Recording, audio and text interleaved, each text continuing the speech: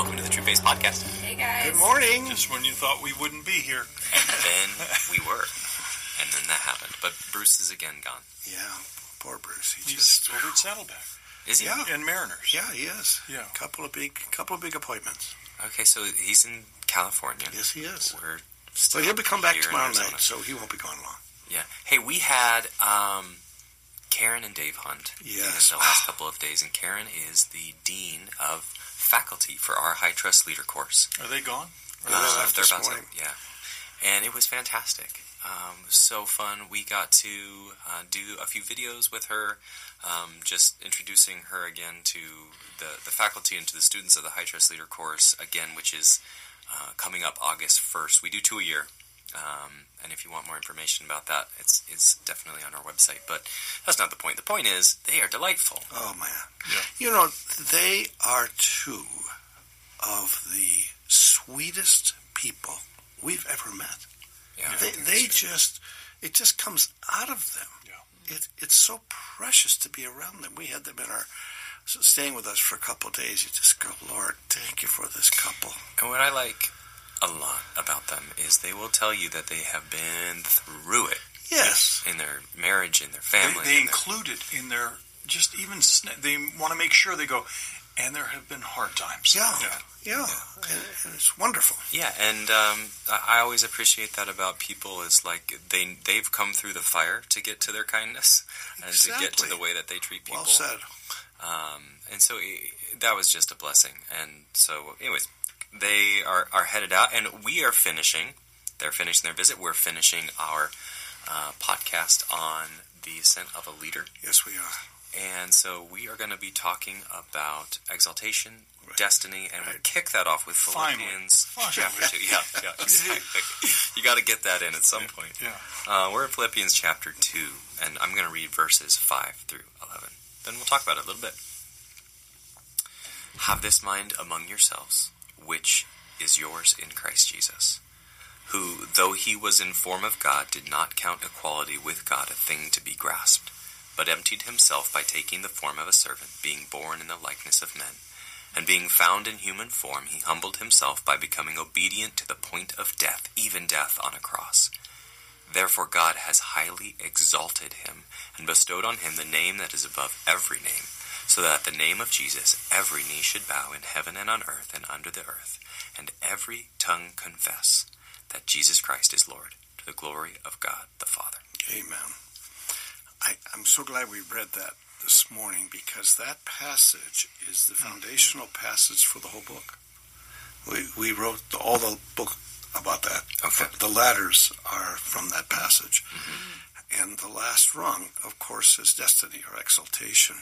Well, and we're not usurping something we're not supposed to be doing when it says, have this attitude in yourselves. Amen. He's saying everything that you're about to hear is going to be the pattern in which I'm going to develop you. Well said. It's profound to believe, oh my, you really do want us to follow this. Yeah, it's a reality. We teach it that God exalts the humble. That's the model of Jesus. But as we teach, there's something about that model, is this, that God actually trusts the humble with truth. Because he knows they'll do something with it, they will obey it. And because he knows they will obey it, he knows that he is able to bring them into his purposes, which is the destiny reality. That's why suffering is the rung before this one. Just Exactly. keep that in mind. Yeah, because that's what happens in the development of who I am. We've done, as everybody knows, a lot of work with mission organizations, and the fallout rate is unbelievable. It's like 60 to 70% of all missionaries do not last 2 years. It's not because they didn't get their destiny call right. It's because they didn't mature into the purposes of God by learning this. That's right. Or sometimes the people above them didn't. Exactly. And so you have an environment where, thank you, David, you have an environment where it's not even safe to be who you are. Just one quick model. We worked with an organization. They're all over the world. And they divide the world into groups of 40 missionary couples. and you get elected to represent that area by the 40. And I sat next to one of them at a table. He was the area director. I said, how many votes did you get? 4. 4 votes out of 40. And you're the director. He said, yeah, everybody else voted for themselves except our best friends. Wow. So, now that's called dysfunction. I call that a safe community of Right. people A lot who of consensus. are promoting each other. So as we think about this rung, it's like this. Gosh, can we get the process of maturity right? Do I really believe who God says I am? Do I really believe I'm developing into, through maturity, that person that God has made me? Because if I get it wrong, and my maturity is based on my function and not my identity, then we will have trouble with each other because of our dysfunction. You're talking about role, and let's stay on missionaries for a second. If you raise all of your support, and you know that if it gets back that you actually maybe have a sin or two still, you're out in the missionary field at, let's say, 26, and you're supposed to be perfect, but you've done something somewhat wrong, you can't put that in your letter home. That's right. Otherwise, you're done. David, amen. And so what does that do? Hiding becomes my reality, and I can't mature in hiddenness. So this... I would love to see a missionary letter there where it says, struggling with this, and boy, you know what I've learned about myself that is terrible. So anyways, we're here in Botswana, and we'd love your help. Keep sending your checks. Oh, I would give to that so much. Just for the honesty, it's like John, those you're going to signs. get a number of letters now. Yes, you will. I can hear it coming. He didn't mean it. So as we just enjoy this run, because it is an enjoyment. Imagine this. We have the opportunity to live into the purposes of God. Just think about that. Where because of who he's making us to be, our influence is affecting others with grace. What a powerful destiny. I tell you, it took me the longest time, still true about me, where I made the mistake of equating largeness, power, Right. And churches that were doing incredible things, even though I knew that it was not healthy, and it wasn't I wasn't watching Exaltation happen, and yet it still felt like they're being honored, and God saying no.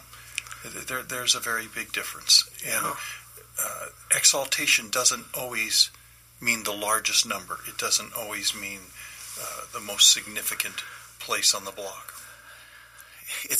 John, you just made me think of this.